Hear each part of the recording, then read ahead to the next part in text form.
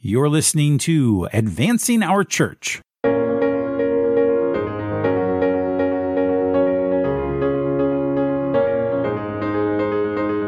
Welcome to Advancing Our Church, a Changing Our World podcast about Catholic stewardship, leadership, and advancement. And I'm your host, Jim Friend. Welcome back, everybody. I'm so glad that you decided to join us today and join us for our special guest, Deacon Ed Schoner. If this is your first time, I hope that you will subscribe. I hope you'll stick around. You can just push that little subscribe button right there on your phone, on your computer, wherever you're downloading this. You can like us on YouTube. You can follow us on Instagram, Facebook, you name it, Twitter. And I just hope that you will stick around because this is a great community. We're a learning community. We continue to learn how others are advancing the mission of our church. And Deacon Ed is a wonderful example of that for us today. Also, we are a production of Changing Our World, a fundraising and national consulting firm. We've been providing service to the Catholic Church for over 20 years. In 2022, if you are thinking about a capital campaign, a stewardship initiative, a major gift effort, maybe your annual fund needs to do an overhaul, we would love to talk with you. You can find us at changingourworld.com. You can send an email to me at jim@advancingourchurch.com, and we'd love to give you more information about our fundraising services and how we can help you raise more money in 2022. This is the season of Advent, and as I prepared for my own journey yesterday, I was on the phone, or I had a Zoom call, I should say, with Father Chris, my spiritual advisor, and he asked me how I was preparing for the season of Advent, and specifically about mortification. And mortification is not something that I had typically associated with Advent. Of course, the season of Advent is a time when we prepare for the coming of Christ and the gift of Jesus in our world. And when I think about Advent and how I prepare for Christmas, there usually isn't a whole lot of suffering or denying myself involved. Let's face it. We all get invited to Christmas parties. We make delicious treats during this time of year, like Christmas cookies and fudge, or whatever your traditions are. And honestly, it really never struck me that this is also a season like Lent where we're called to give something up. It's built into us when we get to Lent, right? We're used to that. When we hear Lent, we think of giving something up, and that's just kind of programmed in, but not for some reason in the season of Advent. It's taken a very different commercial bent, but we're also called to prepare to give something up, to prepare our hearts and purify ourselves for the coming of Christ. This amazing gift that God gave us, and we don't prepare ourselves by eating more fudge or trying a new Christmas ale. We do so by going without something. And that makes sense because oftentimes the commercial version of Christmas is excess. We buy things for people that they don't need. We ask for things that we really don't need. We spoil our kids, or at least I do, because we want them to be happy. But going without something is not something I think that most of us do well at Christmas time. So mortification is a practice of denying your will so that you grow closer in greater detachment from the things of this world, because these are not the things that are going to help you achieve holiness. It's not that everything we like or desire is bad, but if we want true holiness, our desire for God has to be greater than those things. So I'm not telling you that you have to give up your favorite eggnog this Advent if that's your guilty pleasure, but think about that one thing that will be a sacrifice that will remind you throughout Advent that commercialism is not what Christmas is all about. That's not the reason for the season. Jesus is. Now, let's get to work. Today, our guest is Deacon Ed Schoner, the president of the Association of Catholic Mental Health Ministers. In 2016, Deacon Ed's daughter, Katie, committed suicide after a lifelong battle with bipolar disorder. And Deacon Ed will share her story and how this called him to help found this national ministry with Bishop John Dolan of the Diocese of San Diego and many others to address the mental health crisis in the United States. I have no doubt personally that this has touched everyone listening to this episode today in some way, myself included. And so, without further ado, here is Deacon Ed Schoner. Well, welcome everyone. Welcome to Advancing Our Church. And we're joined today by Deacon Ed Schoner. Deacon, welcome to our program today. Good to meet you, Jim. Thanks for having me. So I'm going to read a little short bio on Deacon Schoner, and then we'll get into our conversation today. So Ed Schoner was ordained a permanent deacon in 2004 and serves at St. Peter's Cathedral in the Diocese of Scranton. Deacon Schoner is a founding member of the Association of Catholic Mental Health Ministers and the Catholic Institute of Mental Health Ministry at the University of San Diego. He serves on the Council of Mental Illness of the National Catholic Partnership on Disability and on the board of Pathways to Promise, an interfaith cooperative that facilitates the faith community's work in reaching out to those with mental illness and their families. Deacon Schoener, along with Bishop John Dolan, co-authored 2 books, Responding to Suicide, a Pastoral Handbook for Catholic Leaders, and When a Loved One Dies by Suicide by Ave Maria Press. Deacon Schoener, along with his family and friends, founded the Katie Foundation after his daughter Kathleen died by suicide in 2016. Katie's obituary went viral because it spoke to the needs and concerns of people who live with mental illness. Deacon Schoener lives with his family in Scranton, Pennsylvania. And Deacon Schoener, you're just about an hour away from me. So it's great to have a neighbor here on the podcast. Absolutely. We are. Our dioceses join each other, right? Absolutely. Absolutely. Deacon Ed, if you don't mind, if you don't mind me calling you that, Deacon Ed, if you're comfortable, would you tell us first a little bit about your daughter Kathleen's story and a little bit about your own journey in this ministry? Sure. God can turn everything to the good, even the evil of suicide. And I see that happening through Katie's story. We miss her dearly. But her story is this. I mean, Katie was a beautiful, wonderful, vibrant young woman. She was born on Halloween in 1986, and she was 29 when she died. But growing up, Halloween around our house was a blast. She was this gregarious little girl who all the neighborhood kids came here for Halloween parties, and we just went, crazy at Halloween. And as she grew, she was very bright, and she was the salutatorian of her high school class. She was the captain of her soccer team, scoring goals. She was, everybody in the school, everybody in the Scranton High School knew Katie. I'm biased. I'm her father. I would say she was the most popular kid in the school. I don't know if that was necessarily true, but certainly she was well known and well liked by everybody in her class. And so my wife and I went away one weekend. I had a business trip. And so one of the few times, when you get kids in high school, you think twice about going away. But we went away for an evening one time. And we got a call. And that was the first time that we realized Katie was struggling with mental health issues. We got a call that Katie had attempted suicide. And it came right out of the blue. Given Katie's life in high school, we had no reason to think she was struggling like that. Everything seemed fine on the surface. It turned out she was cutting and she was hiding it with her bracelets to relieve the tension associated with her mental illness. She was subsequently diagnosed as having bipolar 1 disorder, which causes highs and lows. I didn't know what to make of it first. We didn't know what it was. There was a lot of misunderstanding on our part and everybody's part. And when she attempted suicide the first time, like I said, everybody knew Katie. She came back to school and there was just this hush. Everybody knew what happened, but nobody knew what to say to us. Nobody, we didn't know how to even process it. So the stigma, that was our first interaction with the stigma, and I would say outright discrimination that people who live with a mental illness experience in their families. If she had, gotten in an auto accident and, broken a couple bones in her body, everyone would have been coming over the house and bringing casseroles and things like that. But I've since come to learn that mental illness is not a casserole illness. People do not bring casseroles over when your child attempts suicide or is admitted to a psychiatric hospital. It's simply because we don't know what to do. There's such fear around these illnesses. She lived a good life. She went to NYU in Manhattan. She went to Penn State, graduated there with a business degree, got an MBA from Ohio State. Football fans don't understand that, how you could go to Penn State and Ohio State, but right. She was not big in football, so she didn't have a problem with that. She got an MBA from Fisher School of Business at Ohio State. She was very bright. She was in human resource management. She went into that, not to finance or any of those things. She went into human resource because she wanted to help other people succeed, and she saw human resource as a way to do that. But I'll tell you, Jim, these illnesses are just relentless.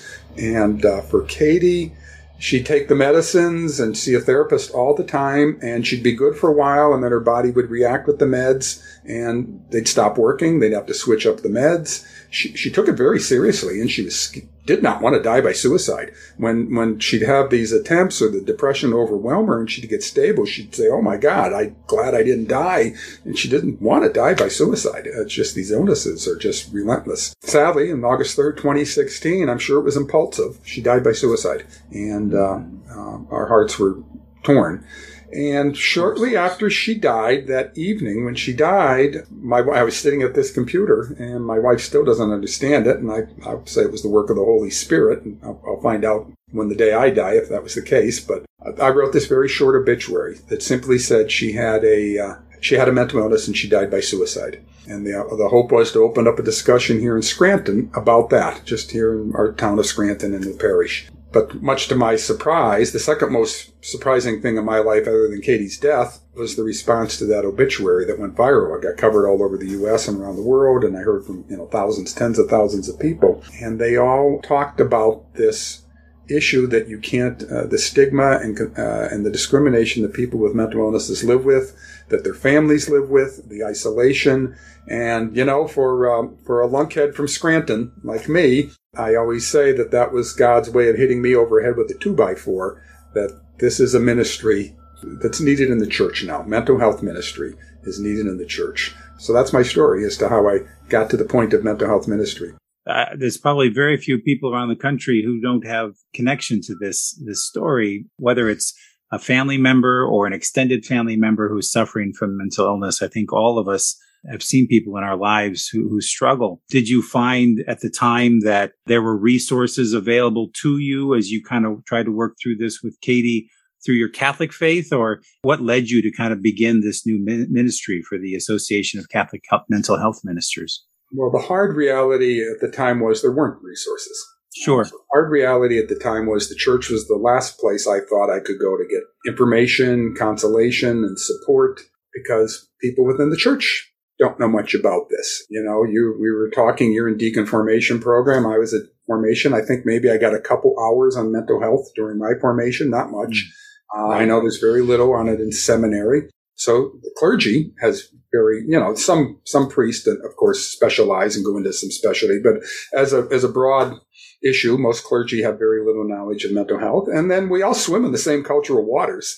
So the general church community, the people in the pews, so to speak, we don't have a whole depth of knowledge and understanding of mental illness and suicide.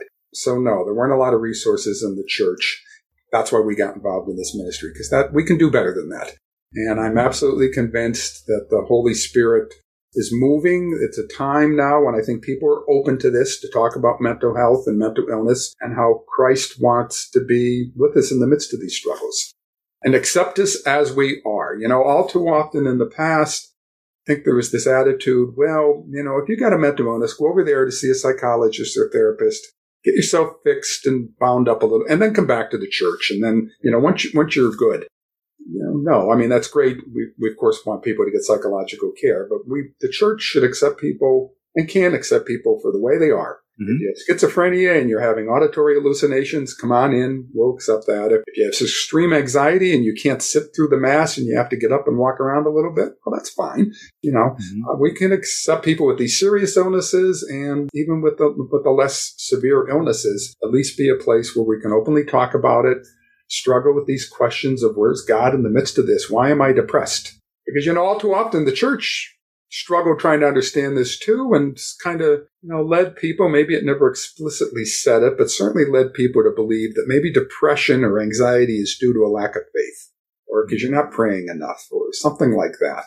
That's not the case. And I struggle with depression. And when depression comes over me, it's like a fog coming in the bay, or whatever metaphor you want to take. I mean, I don't have control over it. I now recognize it, but I can't just make it go away with a prayer. I wish I could, but so you hang on and you hope you have people around you that understand and will be there with you. Yeah. So that's what you hope for in the church. And I don't know if you know, Jim, that this month the Pope's prayer for November is for people that suffer with depression. Yes, absolutely. I saw that. Absolutely. But I would think also one of the challenges is just getting the right diagnosis for your daughter, and for just because there's so many different folks out there that follow so many different trains of thought. And then also when you find somebody, and I think this is probably one of the great values you can bring, when you find a therapist that they share the same values as your family. I've been in counseling myself, that you may or may not find a person who shares your same values, that understands your life perspective, that understands even your faith to that degree. Right. That's one of the things we try to help people with, to find therapists that they can work with that share their values, for sure. Yeah. So there's therapy and counseling that helps with a lot of this. With some of these more serious mental illnesses, you need psychiatrists and medicines. And a lot of times with these, the diagnosis, the science of psychiatry and mental health care is not where it needs to be yet.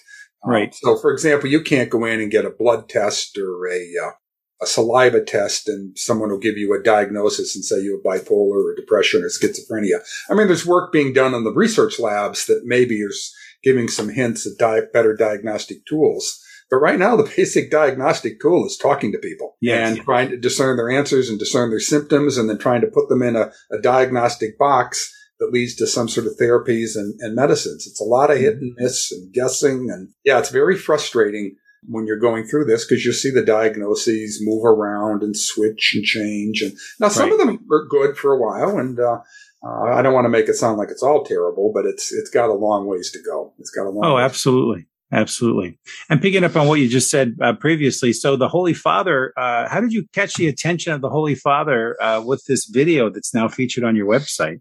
Yeah, well, it's more the staff of the Holy Father than him himself. Sure. I have no reason. I have no idea maybe if he knows who I am or not. But, but certainly the staff, the people that could put together the Pope video and the papal prayer intention, were looking for folks to help them prepare the video and prepare the ancillary support materials. So you can imagine, as a Catholic, one morning I, pull up my phone in the morning and look, and I get an email from the Vatican. I'm thinking, oh yeah, what's this all about? Is this real? Right. Joke. Yeah, is this for real, or who's pulling my chain here? But as it turned out, it was for real, and it's been wonderful to work with them. It's been wonderful to see how they want to sincerely understand these illnesses. They contacted me because they were quite open about the fact that they don't really understand how to communicate and talk about these mental illnesses and suicide in the context of the faith. So I'm glad they contacted me, and we were able to talk through and work through how to present and talk about this stuff. So if you go to the Vatican, the Pope video, that's you can Google the Pope video and the Pope prayer intention, you'll see the video, which is a beautiful video. Also, other material on how to help people that live with depression. I wrote a couple pieces for Vatican News about my story and about how people responded to Katie's obituary. And also wrote about another piece about how the saints live with mental illness. And because sometimes people wonder, well, can you be a saint and have mental illness?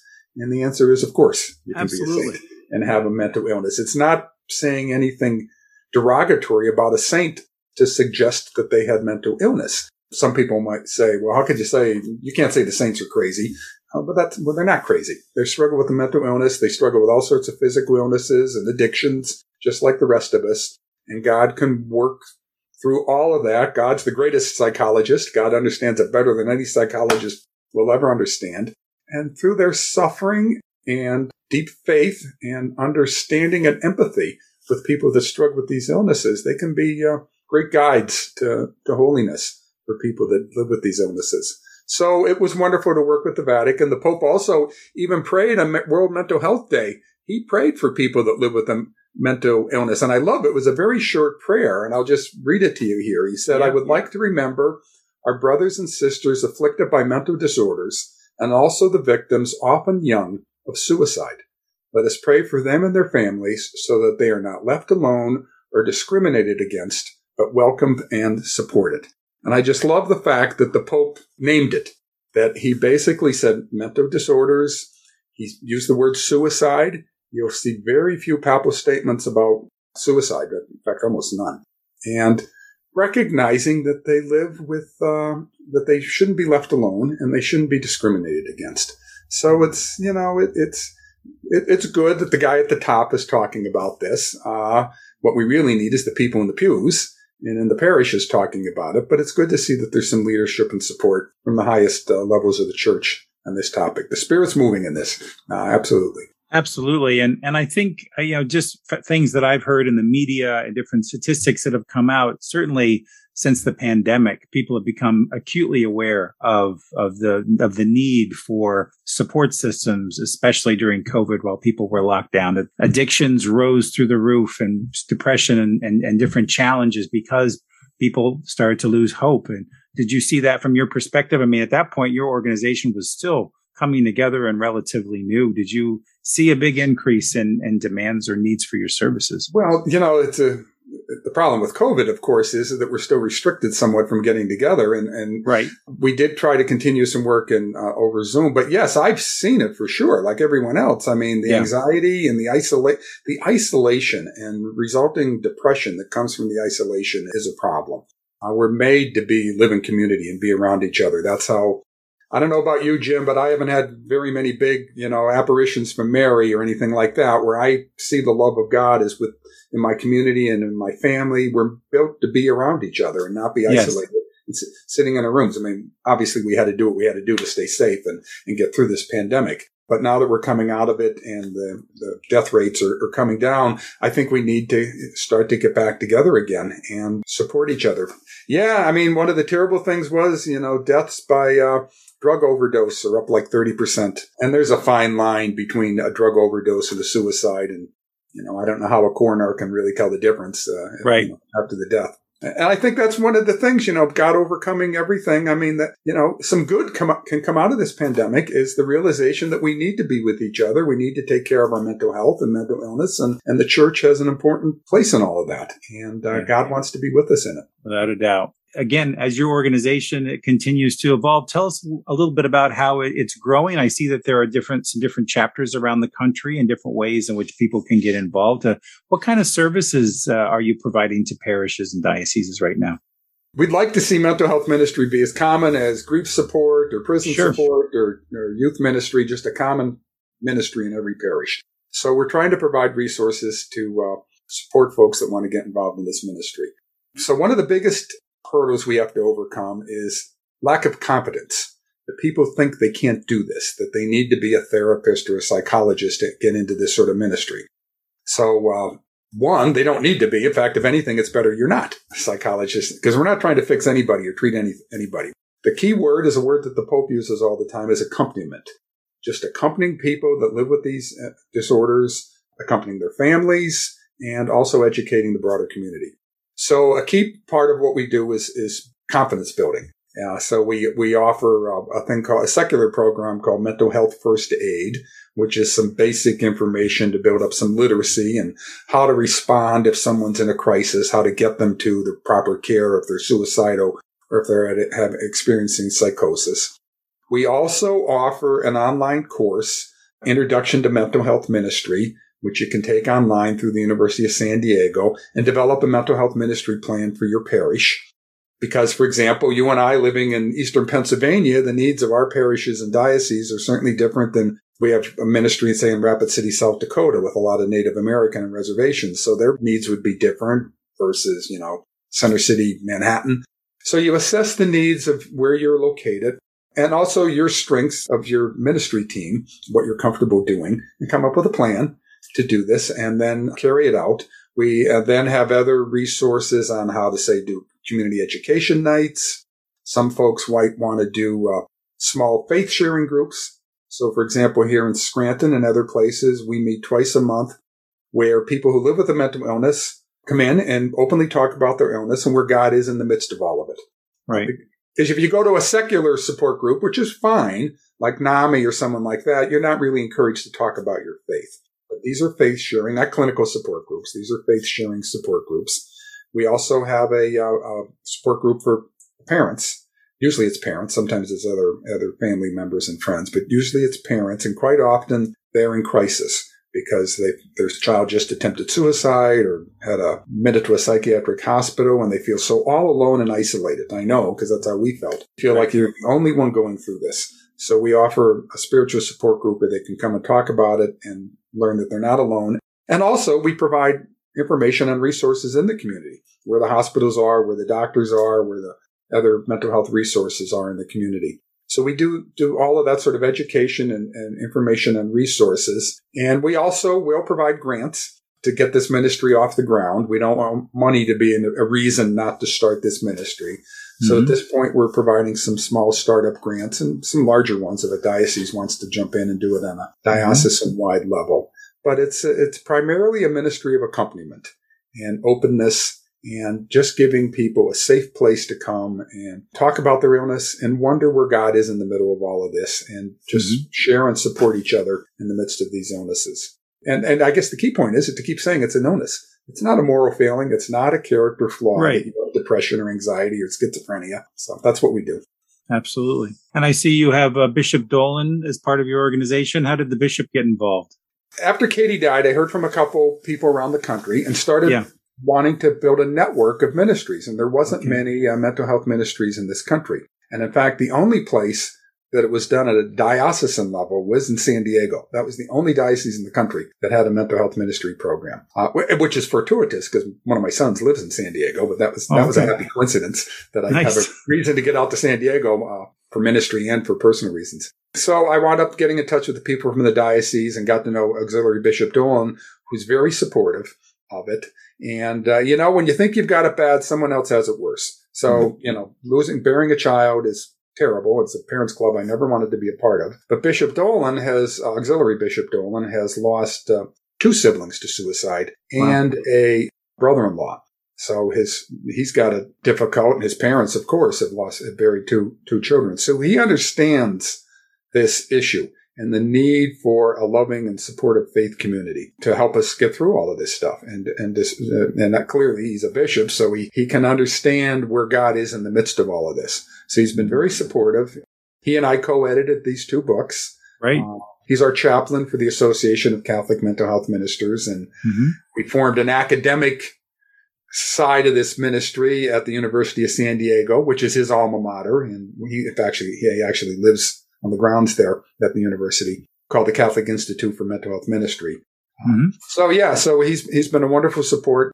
He's a great guy, and he definitely gets it and understands the importance of this. Tell me about the 2 books that you authored together. We decided to write these books because I'll tell you, after Katie died, one of the ways I tried to deal with my grief was read and really kind of delve into this. Why did she die by suicide? What's suicide all about? What does the church teach? And I just read and read and read. And, Jim, there was almost nothing out there in the way of Catholic literature. Very little. There is some. Ron Rolheiser writes about this. He's a well-known writer. He writes about this. But there was very little authoritative literature from the broader Catholic community. So I got with Bishop Dolan, and we decided to edit these 2 books that would, fill that gap in Catholic literature. So we wrote 2 books. One is a pastoral handbook for Catholic leaders, which provides guidance to, as it says, Catholic leaders, deacons, priests, lay leaders in the community, what the church teaches about suicide, what resources are available in the church on suicide, some of the psychological background on suicide. And we like Dave Jobs from Catholic University, who studies this. I never knew there was a subspecialty called suicidology, but there is in the field of psychology. So he's a suicidologist. Wow. Has studied this. And one of the main points I got from and the reason we wanted to include his chapter is that so many people who lose someone to suicide feel so guilty. They think they should have been able to predict it or see it coming or prevent it. And Dave Jobs, Dr. Dave Jobs, says even though he's immersed in this field, his fortune-telling abilities are terrible. He cannot tell, why this person with depression in these particular life circumstances, person A, lives, and then person B dies by suicide. He cannot predict which one's going to die by suicide and which one's going to live. So parents and other loved ones should try to stop feeling so guilty about it. It's just hard to predict, and it's almost impossible to predict who's going to die and who's not going to die. Fortunately, most people, the vast majority of people with these illnesses, do not die by suicide. So we wrote this one book to provide that sort of authoritative guidance. And then the second book is titled When a Loved One Dies by Suicide. And it's a shorter book with 9 chapters. Now, you're a good Catholic, so why do you think we wrote it with 9 chapters? Missing it. Okay, a novena. We wrote a novena, of course. A novena. We wrote it for. I always joke. I always. That's my little test for Catholic. You're good. Why we wrote it with 9 chapters. So it's 9 chapters. It's a small book because when you're grieving, you can't read you only can take things in small bites. So each Great. chapter is a story from someone such as myself or Bishop Dolan or other people on how we've managed to deal with the suicide of our loved one. At the end of each chapter is a series of prayers to the Father, Son, Holy Spirit, and Mary to reflect on. And you can sit with it. You can read it 9 hours in a row, 9 days in a row, 9 weeks in a row. But to keep it in the context of prayer, that God's with you in the midst of this loss by suicide, and God understands suicide far better than any of us will. And God loves our loved one who died by suicide. They were not made to die by suicide. And like we all believe, our Christian faith tells us there's always hope. And the church's teaching on suicide has changed tremendously. I don't know if you remember. I remember the day, certainly when I was young, and that there's still a remnant of this hanging around where if a person died by suicide, they weren't given a Catholic Mass. Yeah. Couldn't be buried in a Catholic cemetery. At best, you could call it a very crude form of suicide prevention. But it was terrible. I mean, I know people now who lost their, parents to suicide 50 years ago, and they're just now able to talk about it. They were so traumatized by the suicide, and then the church's response to the suicide. They got traumatized twice. Terribly traumatic. Absolutely. Oh, can you imagine your loved one dies and you're told we're not going to give them a funeral? I mean, just horrible. Right. So it still amazes me how people don't realize the church's teaching on that has changed, but the church understands psychology better now. Of course, it's a grave matter to kill yourself. Obviously, you shouldn't do that. But church understands that people in these psychological states, it's not done with a full rational mind and a deliberate act. For 99% of the suicides, that's not the case. And so the church prays for people that die by suicide now. And at Katie's funeral, the bishop was there and a number of members of the clergy. It was a beautiful, consoling funeral, which is what a funeral should be. So that's what we wrote in the books, and we try to provide that sort of support and guidance to pastoral leaders and people that are grieving the suicide. The books, much to my surprise, got the award for Catholic Resource of the Year from the Association of Catholic Publishers, which I did not see that one coming, but I'm glad to see that they're recognized as good, needed resources that are presented well. Bishop Dolan and I didn't write every chapter, so we just assembled a bunch of good writers who speak articulately on this topic. That's excellent. And congratulations on that. Can folks find those on Amazon or? Yeah, I mean, as the saying goes, any place good books are sold. Yeah, you can get them on Amazon. They're published by Ave Maria Press, which is a long-standing, wonderful Catholic publishing house going back into the 1900s. But yeah, but you can get them directly from Ave Maria Press, but any place else too that you buy books. That's great. Well, we'll make sure we leave links to that and to your website and everybody in the show notes. Tell us a little bit about how folks can get involved with your ministry, Deacon Ed.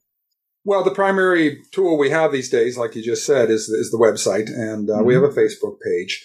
The website is catholicmhm.org.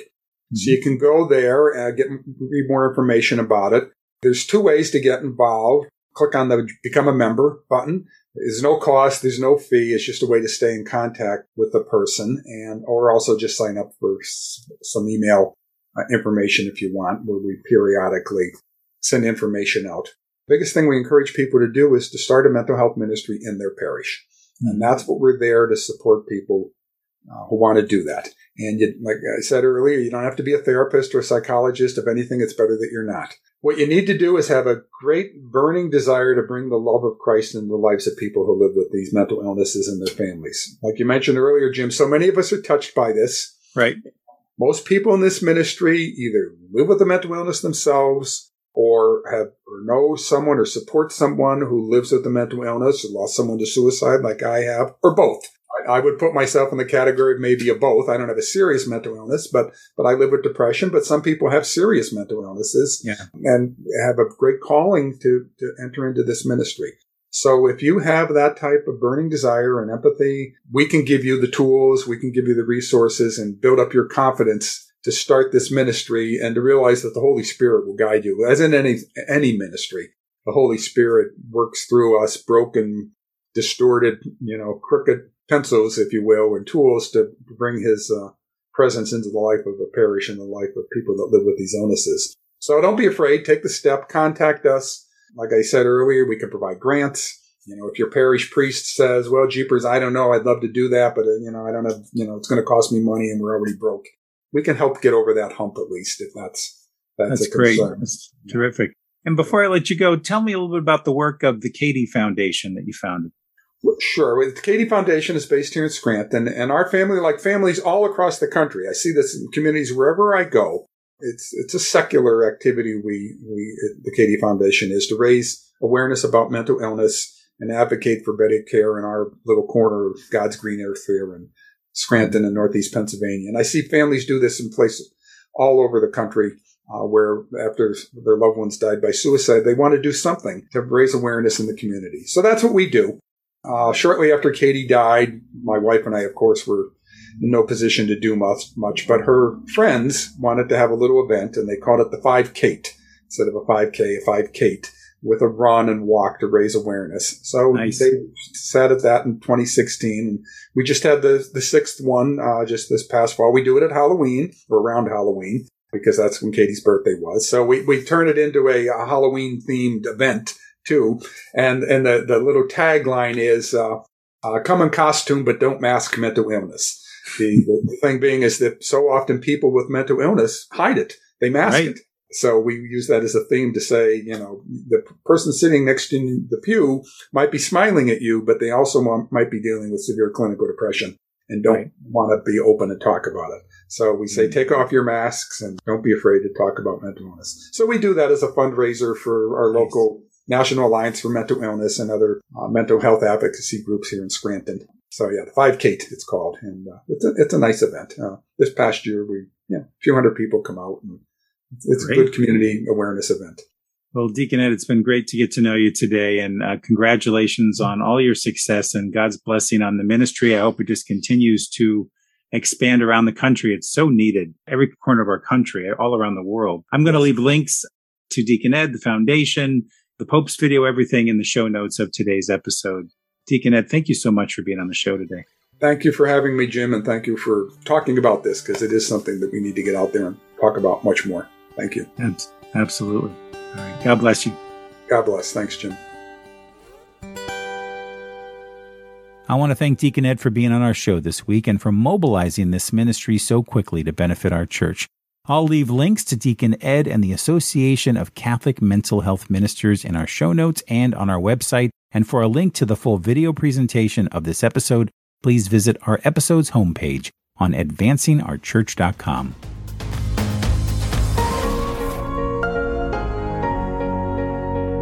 Well, that's our show this week. Special thanks to Carrie Klein from Mission Advancement Partners for setting up our guest today, and to Podastery Studios for another great show. And if you'd like to help our show, please leave us a rating wherever you downloaded this podcast. And for more information about the show and where to find us, you can go to advancingourchurch.com. You can follow us on Facebook, Twitter, Instagram, or YouTube. And of course, Advancing Our Church is a production of Changing Our World, and we are a fundraising and social impact consulting firm that has been advising both nonprofits and corporations for more than 2 decades. And remember, if you're thinking about a capital campaign or major gift effort or something new in 2022, please visit us at changingourworld.com.